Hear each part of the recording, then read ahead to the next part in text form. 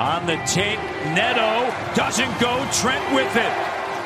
Trent, 2 seconds. Trent drills it for the win. Gary Trent Jr. delivers the W for the Raptors at the buzzer.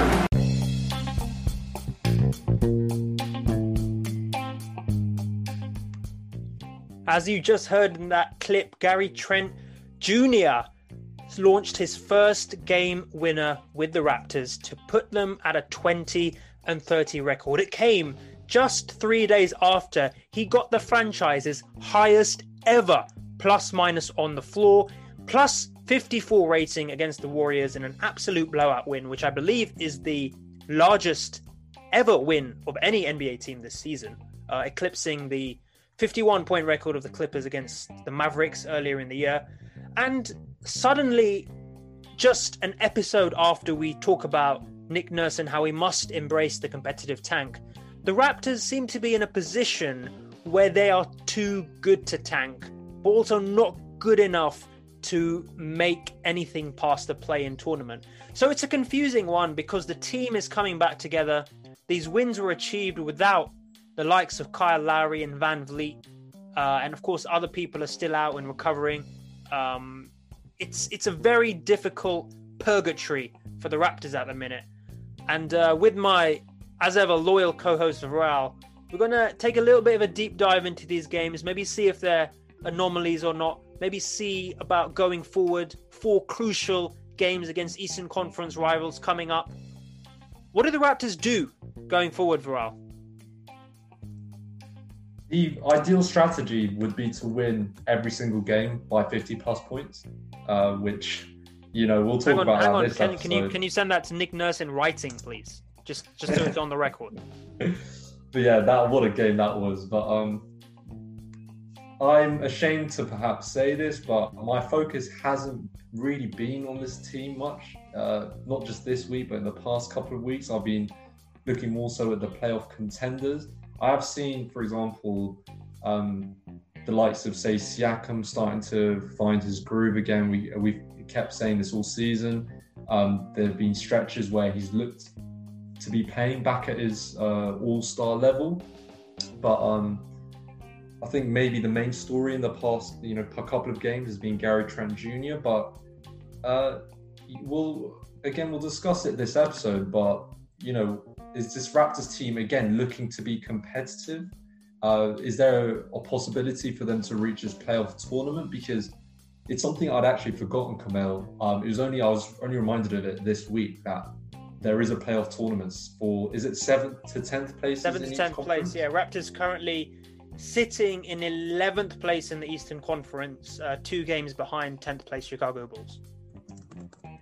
So yeah, and of course we did help out Chicago Bulls by giving them it's not us, sorry, Daniel Theist went there. They obviously got Vucevic as well, so that Bulls team is actually significantly better than it was before the trade deadline and everything. But I'd still say, Kamel, if we actually look at some of those other teams, there's also the Pacers in the 9th seed, Knicks in the 8th seed, but these teams are 4 or 5 games ahead of us. I actually think the best chance for us is perhaps to pick the Indiana Pacers, just because post Oladipo trade they haven't.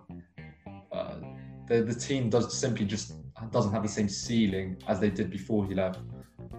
Yeah, no, they're looking pretty shoddy at the moment. I think we will discuss the next 4 games, as I said, crucial games going forward a bit later in the episode. Yeah. For now, though, I think it's quite important. From a pessimistic point of view, you could say that the wins against Golden State and Washington were actually perfect results for both the opposition teams, of course. Let's go straight to the Washington game.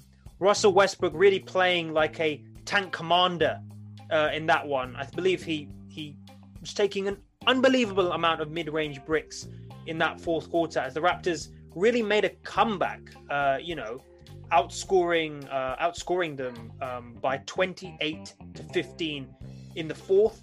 The Wizards, of course, with an 18-32 record, they're clearly tanking. I mean, I know they got Russ and Bradley Beal, but that's a team that's clearly hoping for a high pick to supplement the younger players like I was about to say Bertans, like Hachimura, and even Matthews off the bench, who scored 17 against the Raptors. It's definitely a team that's developing. But on the Raptors side, of course, despite the pessimism, there was positives. As you said, Siakam is starting to look like his normal self. An interesting tidbit that came out of an interview not too long ago was that when he did get COVID, he lost 10 to 15 pounds. And he's chosen not to put that back on because he feels like he's playing leaner. He feels like he's playing faster. And I think that's very clear. When he manages to get to the rim, he's definitely developed that side of his game. And I know he hasn't necessarily played against the best defenses recently, but if you look at the teams he's scored against, it's good teams. It's 27 against Denver, right? Who have very lengthy defenders, right? Even Portland, and even, to be honest, Golden State, I know they were weak, but 36 against Golden State is a very mature performance. He's not jacking up as many threes anymore. He's just using them like he did in the 2019 finals. When he's open, he'll take them, sure, but he's not pulling up from three like he's pretending he's Steph Curry or Chris Boucher, for example. So, and I just want to touch on something there, Kamal. So you talked about his offense there, which needs to be mentioned with regards to the weight loss, but you can actually look at the impact it would have on him defensively as well, because the kind of role he's actually playing, he is a four for the team, but with, again, positionless basketball that is occurring at the moment, and with the fact that he is the star wing for this team, that weight loss, if he is quicker, if he feels like he's more nimble on his feet, would mean that he's more able to match up defensively with some of the star forwards, not just in the league, but in his conference as well. The likes of, when we look at the Celtics, both Brown and Tatum, for example, because even when he had that weight, he wasn't really guarding the starting center for the opposing team. That would obviously more likely be Baines or, say, Boucher when he was on the floor. So it's not like he needed weight for the defensive end. There's not many big, bulky power forwards who are going to be looking to bully him in the NBA at the moment. That's just not a role that exists. So potentially this weight loss might actually help him even more on the defensive end, because offensively, it was definitely a part of his game that he would use his body in the post back people down, and it is something that he struggled with against the Celtics. When the Celtics, they have a lot of strong wings, forwards, / guards, like the likes of, we've talked about them before, like Semi Ojeleye and whatever. But so basically my overall point is it might be an even bigger help from defensively than offensively, that weight loss. Yeah, no, that's completely right. And it'll be interesting going forward seeing if the likes of Aaron Baines, who, despite not necessarily showing up on the box score in terms of points, rebounds and assists, is really developing in terms of his plus minus on the floor. He's been part of a couple of good comebacks recently, and he's providing a real presence on that floor to defend opposition centers. So it'll be interesting how they use Aaron Baines. I know this podcast, of course, swings their opinion on Aaron Baines as much as they do in terms of tanking or making the playoffs, but there's just some hope he can develop some real consistency going forward. Just needs to learn now how to rebound, and I think we've got our serviceable backup center for next year. There's a couple of other things in that game. One was, so the lack of Lowry and Van Vliet meant Nick Nurse made the interesting decision not to start his backup point guard, Malachi Flynn, who has been absolutely excellent over the last 3 games, in double figures in all of them. I know we called him out on the last podcast for failing to really make an impact on offense, but he has just, for some reason, somehow he's just gone up a notch in these last few games. I don't know if it's increased minutes. Yeah. His performance against the Lakers was spectacular, frankly.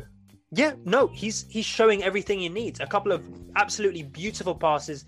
That sort of ability to drive and kick is very, very crucial. I mean, it's basic stuff, right, in the NBA. But if you can do it, you've got a place on most rosters.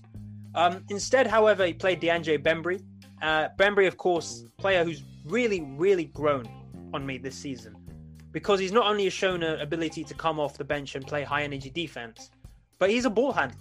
And Nick Nurse used him as the secondary ball handler when Lowry and Van Vliet sat on the bench and Malachi wasn't getting any minutes. But in this starting role, for example, against Washington, played 30 minutes, shot 7 from 10 for the field, 15 points, 7 rebounds, 5 assists, a steal and a block. 0 turnovers, right? He's very clean and tidy with the ball. He can do a job, and I think can be really part of this Raptors roster going forward. And you forget he's only 26 years of age. He fits in with that core age group pretty well, and I think it's another example of a rough diamond that Nick Nurse and Masai have managed to spot and polish, really. So that's very impressive. But of course, I can't not mention his guard partner, Gary Trent Jr. I mean, the audacity, and I'm not sure if you saw the game winner. Obviously, you heard it at the start of this clip. But the audacity to grab the rebound. Nick Nurse, of course, not calling a timeout, because after the game he said he didn't want to give time to the Wizards defense to set up. And then just goes for a behind the back, makes use of a flop from Raul Neto. And then just pulls up like nobody's business. And I think that's Raptors' first game winner this season. They've had a lot of opportunities, of course. Siakam, for all he has developed, has still not notched a game winner this season. But, you know, that kind of clutch player, it's a trait that gets you far. And it's a trait that even some of the best players don't have. So going forward, he seems like a very good fit in this Raptors team. I was a bit unsure, about the trade going through. But I think especially if the Raptors can retain him for a decent bag, you know, that's going to prove to be a really, really good trade. What do you think of Gary Trent so far in the first few games? Yeah, excellent points to touch on there, Kamal. But when we look at Powell, I think the thing we have to say about Trent is probably he has a higher ceiling defensively as well. So, look, if he carries on this form, yeah, fantastic, and he's going to secure a decent amount of money for himself. But if you look at how much he's likely to earn and how much Powell was likely to earn, like he's in a lower bracket than Powell, just because Powell was such an important piece for the franchise for, you know, a year and a half, 2 years. So he was likely to secure a lot more money to actually be able to, for us to be able to keep him. So, like I said with the trade, when you're getting 2 players for 1, if Trent can like somewhat match Powell's production, that we've absolutely won that trade then. Because the thing that people overlook in the NBA is money is such an important factor. Securing good contracts is an incredible component of actually constructing a championship roster, because if you underpay somebody by say 2 or 3 million, that could mean that you end up signing one of these vets on a minimum contract. We saw what Brooklyn's been able to do with that. Once you've actually got that championship roster, then you add 2 or 3 very experienced pieces for basically peanuts. I'm not sure if that's a rule that's potentially going to change, Kamal. Maybe we could discuss that. That is a narrative that has been going around the NBA, just how unfair it's been with Brooklyn being able to secure, you know, all these prime, what it looks like players from their prime, and these are players who are all all-stars in the 2015 period. But this Powell deal, we could look at it in 6 months' time and say that was an absolutely spectacular move by Ujiri there.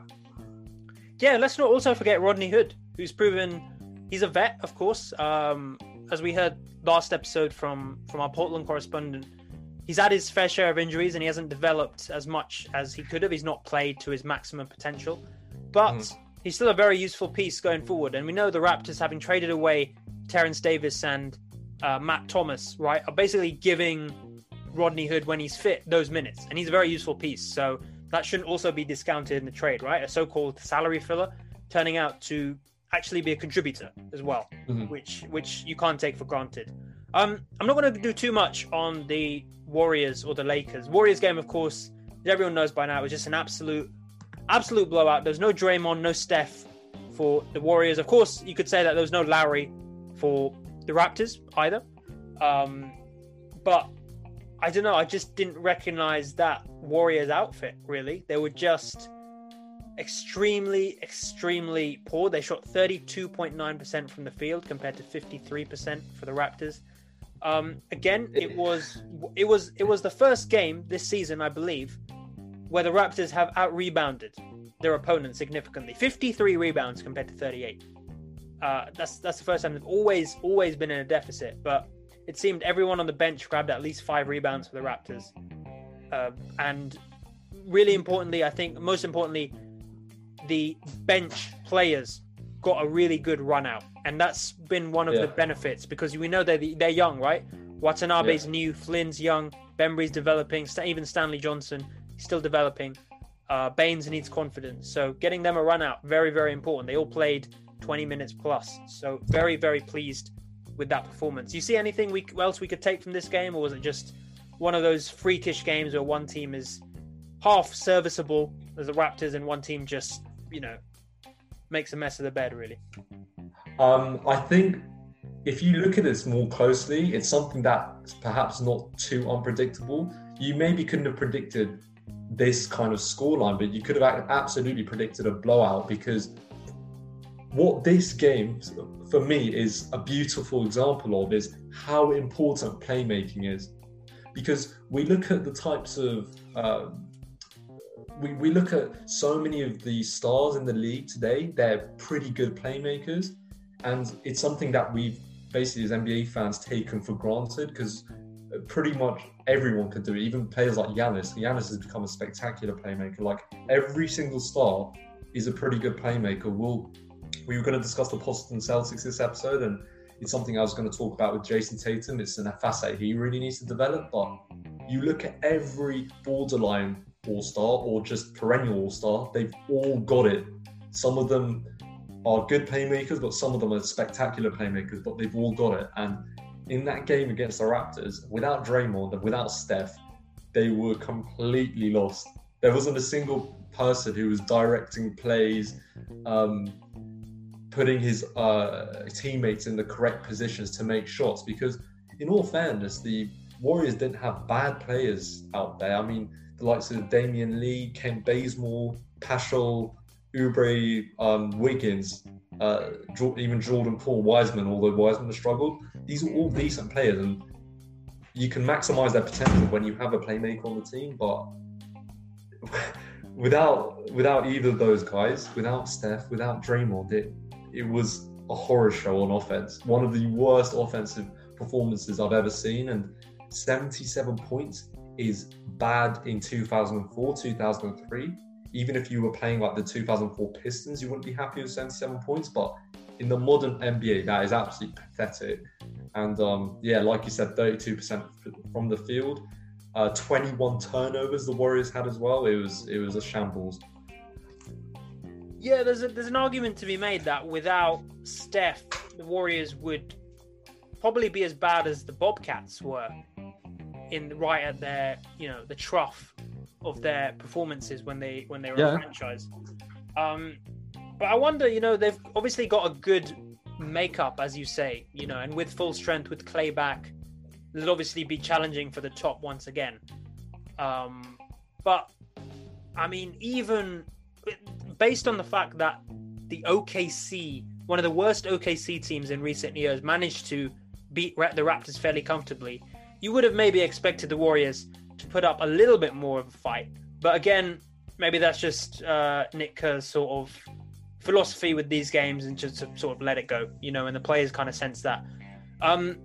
One team who doesn't, though, and one team without their two best stars who really had a revenge game and beat the Raptors for the first time since 2014, remarkably, right? First time since the post-Kobe era, almost, was the Los Angeles Lakers. Who pulled up a very, very comfortable... It was only a 9-point win in the end, 110-101. But to be honest, after they scored 40 in the first quarter, they kind of just absolutely cruised to it. And most of the deficit, half of the deficit was made up by Siakam playing garbage time and scoring 13 free throws in that period. So I thought it was a really disappointing game, though, because they were out without LeBron and Anthony. So I actually had us as favourites going into the game. They haven't looked good without those guys. And I think one particular highlight here is looking at Marc Gasol, just seeing his value. This was a stellar or just one of those performances from him we saw so many times for the Raptors. He only had 13 points, but he was fantastic in every single department. It just showed how much we missed him. He even had 4 blocks in this game. He just not bad for an old man, yeah. Prime Grizzlies Gasol. I mean, yeah, he showed the Raptors that day. He was like, right, this is what you guys are missing. Yeah, I mean, that's always going to be the argument, right? Gasol only walked because Masai in the front office banked on getting Ibaka back, they ended up underpaying Ibaka, and suddenly you've lost both of your star caliber centers. So, I don't think Gasol, as we saw before the game, as much animosity towards the franchise that was it his second ring or his first ring he got? First ring. That he got his first ring with. Sorry, I'm thinking of his brother Pau, of course, in terms of of course. Yeah. But no, he was phenomenal, and I think maybe part of that comes with, as you say, the minimum vet signings, which are proving very useful in terms of Andre Drummond, who was injured for this game. But of course, Gasol's got pressure now. So, especially going into the playoffs, he's also admitted he might not be playing as much. He wasn't too happy personally with the Drummond signing. But, I don't think the Lakers can, despite this game, I'm not sure the Lakers can rely on him to play 30-plus minutes in playoff games. As we saw last year with the Raptors, just really not up to speed against the best. Of course, this game wasn't helped by quite a weird exchange between OG Anunoby and Dennis Schroeder. Play on, length of the court, and that's a foul. Oh, whoa. That should be a flagrant. Whoa, look out. That was OG, and that is a wrestling move, taking down Schroeder. Someone said it marked a low in British-German relations in recent past. OG almost flipping Dennis Schroeder over with one hand after getting caught up in a foul. It was very odd. I don't think OG is the type to do that on purpose. Maybe it was a heat of the moment thing, but he's such a kind of seems like a very passive guy, too passive to flip someone over knowingly like that. But then on the replay, it looks really bad. And of course, it wasn't him and Schroeder that got ejected. It was him and Montrezl Harrell, surprisingly. Bizarrely. So, I mean, also we saw Gary Trent, of course, didn't have the greatest game, shot 415, but him and OG are developing very close friendship. And he was instantly in there defending his teammates. So that's also very nice to see Gary Trent getting involved with the franchise. We love that, but you're right. It was a pretty disappointing performance overall. One thing I was glad to see is our favorite Japanese player, Yuta Watanabe, is back in the lineup, seems to be back in the rotation. Who knows once Lowry and Van Vliet comes back. But either way, he got another 20-minute game under his belt. And I think this is a vindication that he will be part of he'll be part of the rotation next season. And as many minutes as he can get this year, that's even better, for his development. Malachi Flynn, of course, 33 minutes as well. Reward for him. And as you said, it was a fantastic performance. 11 points, 8 rebounds, 4 assists, a couple of steals. 8 rebounds, though. 8 rebounds. Top rebounder on the team. And the thing is, Kamel, maybe Kyle Lowry's taking him under his wing, because that's what we always saw from Kyle, just contributing, not just with points, but just in every facet of the game. So if that is indeed happening, if Lowry is trying to improve all aspects of his game, that would be awesome to watch for the remainder of the season, for him to just, grow. And he would be an excellent example for Malachi Flynn as well, because Lowry wasn't always, especially at the start of the career, he wasn't always this all-star level player either. So he could take great inspiration from, Kyle's story in the NBA as well. Yeah, would you rather have Tyrese Maxey or half a season of Kyle Lowry mentorship? I think the latter for most people. Yeah, honestly. Yeah, no, it's we're being serious here. Yeah, it's a very useful, underrated skill. Having that veteran in your camp when you got especially such a raw, talented point guard like Flynn. Moving on to the future, as I've said, I've teased it a little bit. We've got 4 games coming up, which are going to be really, really crucial in which direction the franchise goes in this season. Chicago, the 10th seed, tonight. On Sunday, you face Cleveland, the 12th seed. Then you got the Knicks on Monday, right? 8th seed. And lastly, Atlanta Hawks. I know they're 5th. They're performing very well.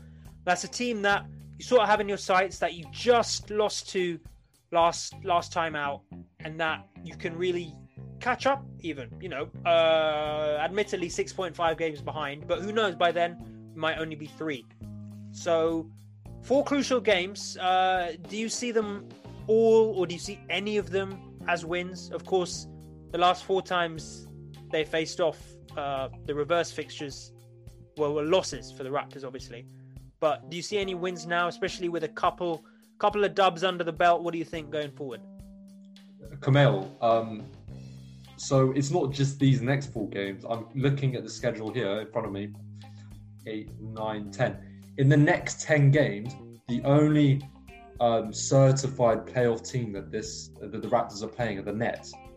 And then their schedule for the remainder of the season, following those 10 games, it's horrific. They're playing, having a look here, they're playing the Clippers twice, they're playing the Lakers once, they're playing the Nets, so again, in that end of season period, the Nuggets once, the Mavericks, the Pacers. So these next 10 games, if they need to win, honestly, like 7 or 8 to give themselves a chance. And so when we're looking at these next 4 games, they have to, at minimum, win 3 games. And I think the only acceptable game for them to drop, if they really want to have legitimate playoff aspirations, is you can probably drop a game against the Hawks, just because I think that Hawks team is good enough to make the 5 or 6 seed. They're not going to be competing with the Raptors, and they're just too far ahead at this point. So I think the next 3 games, so that will be finishing on Monday, this coming Monday. So yeah, the next couple of days really, against the Bulls, against the Cavs, against the Knicks, realistically they're all must-win games. Yep, that's right, and it's a difficult one because as we go forward in that playoff tournament with the 7th and 10th place. 7th place is, of course, the Boston Celtics, who I guess we'll move on to now. Probably expected higher things after reaching the conference finals last year. And even a good early run for the Celtics. You sort of thought maybe they can do something similar this year, if not finally take the step, especially with the likes of Jaylen Brown, Jason Tatum, who continue developing, continue improving the squad. But Varel, what's happened to them? Why are they languishing on a 500 record? Which is underperforming for them, of course. Yeah, absolutely underperforming. I mean, I don't know what the COVID protocols are there in Boston, Kamel, because in terms of the number of player days missed this season, they have 20 more days than the next highest team in the league. I think they're at around 130 games missed. This is accumulating the totals for every single player on the roster. So maybe they're going on like a birthday celebration once a week, constantly visiting family and friends. I don't know what's happening, because it doesn't make sense if you just look at it epidemiologically. I don't know if that's a word. Just making that up for you there, Kamel. But it's not like the cases in Boston are so much higher than the rest of the country that there's a reason that would be the reason for the higher number of cases. Of course, it could just be, just pure lack of luck, shall we say. They could just be unlucky in that department, but I think there has to be a reason for that high number of cases, because it's so much higher than every other team. Something's going wrong there. Maybe they're the only ones taking it seriously. They're strict about the protocols. I don't really know. But that's actually been a big reason for this team, because one thing you can actually point at is that they don't have 8 or 9 reliable guys, really. The depth for this team was such a big strength to them in the past couple of seasons. And I think that the one massive area that they're missing is the big man position. They're having to start Daniel Theis every single game, and he's not a bad player, but it's not the type of player that they needed, because they needed the defense in the interior, because they have so much capability from around the perimeter offensively, so you don't really need a big man that can shoot threes like Tice does, because that's his big strength, being able to shoot threes. So yeah, they did actually trade him in the end to the Chicago Bulls, but that was a signal, trading Daniel Tice, although his contract was expiring this summer, so it was a smart thing to do, but it was really a signal by the team that, yes, we've just given up. Like, we're not going for the title this season. We know we're not going to make it, because now they've only really got two big men. Tristan Thompson's going to have to now play significant minutes. You've Robert Williams, actually, who I would have actually liked to have seen start in front of or ahead of Daniel Tice. Right, but he can't play more than 20 minutes a game due to, I think it's a cardiovascular condition. Oh, really? Yeah, that's the reason his minutes. I did not know because he produces in those minutes. We all know he produces, but that's such a shame.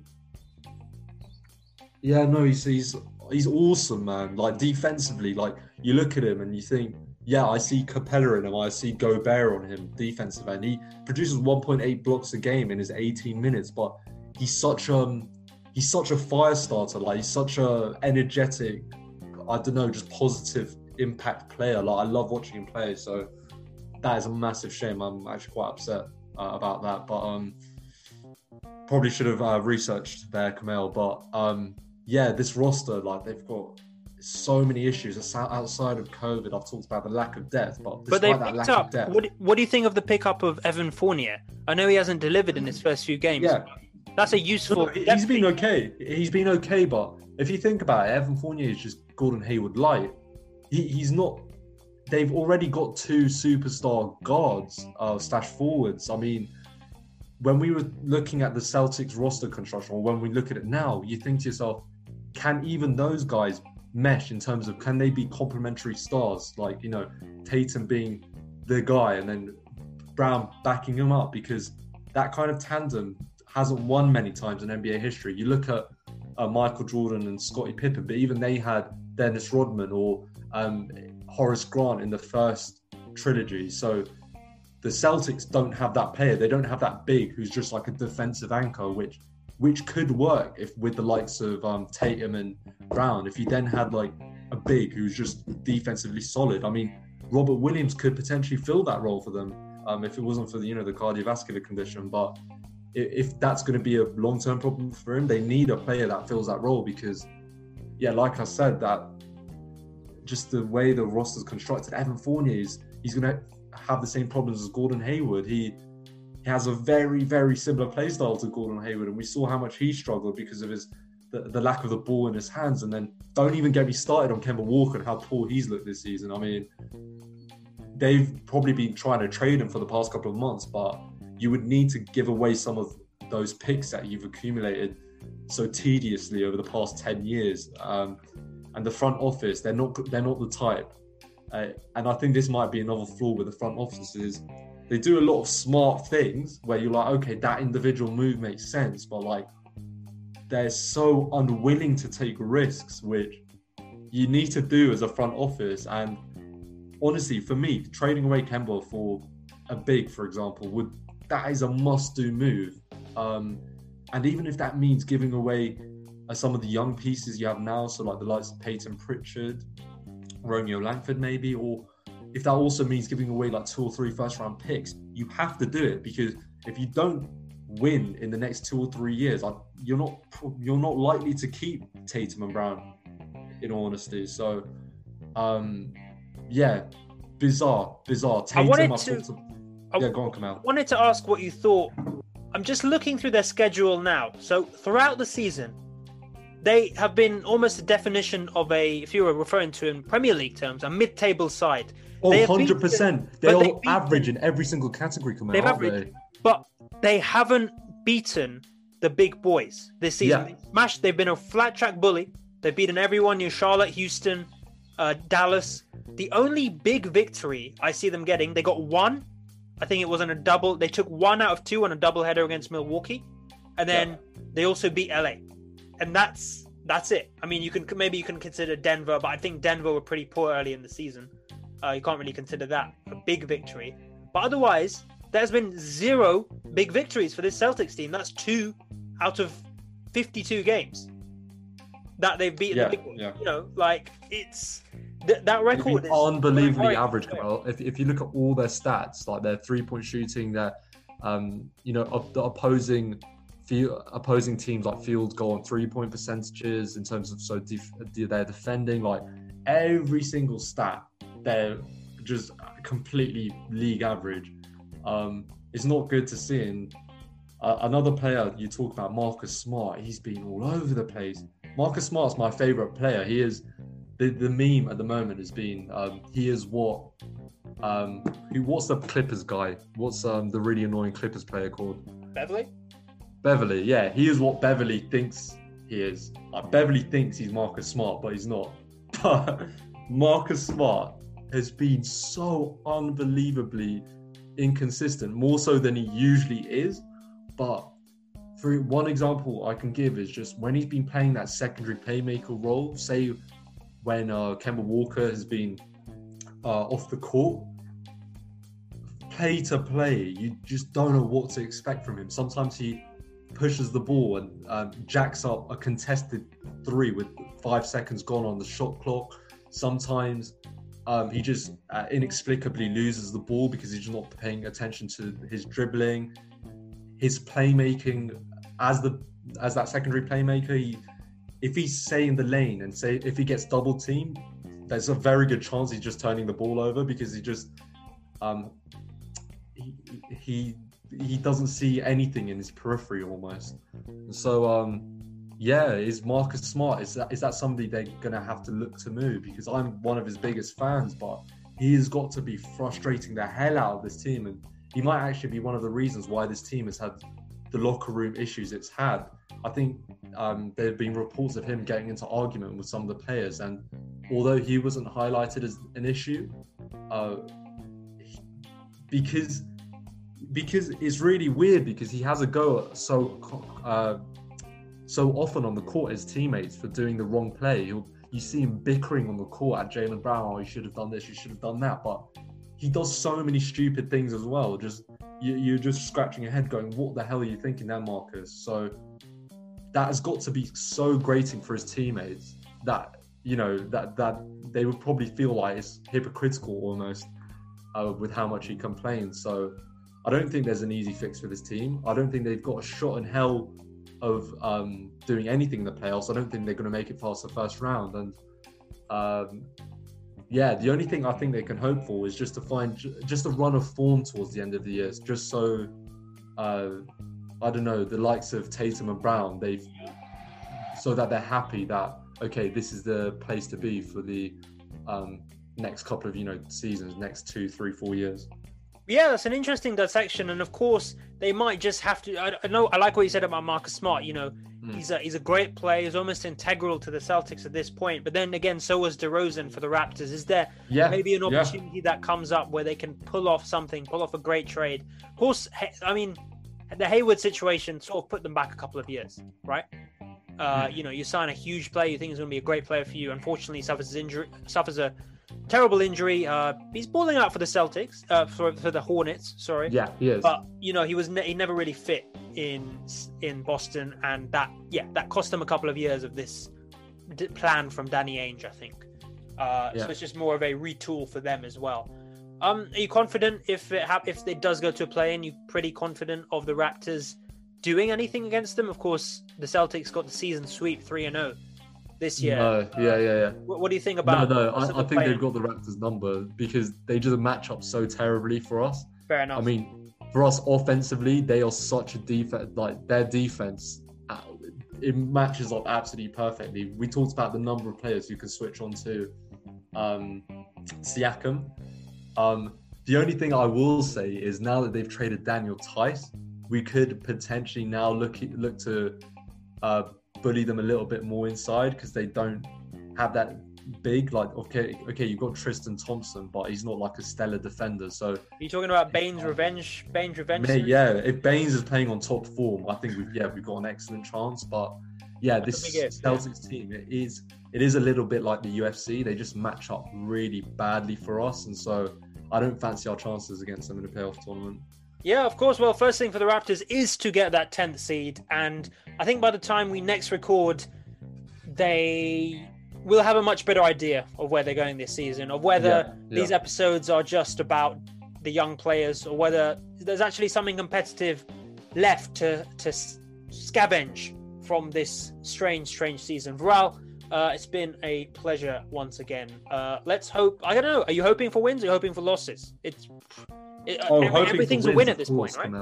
What's that? You have to hope for wins, but I think one thing I wanted to leave us off for the listeners. I think we'll see if we might put a poll up of this. I'm not sure, but I think it would be awesome for us to do like a story of Norman Powell with his time, not just at the Raptors, but for his career overall. We've kind of done these episodes for other players in the past, but more so we've done it for the younger players on the team, the likes of Chris Boucher, for example, Terence Davis.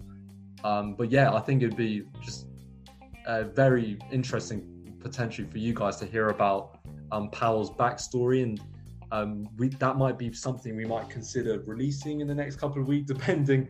It does actually depend on the Raptors' form, Kamel, because if the Raptors are completely out of playoff contention, that's when you'll see us making those kind of more so filler episodes.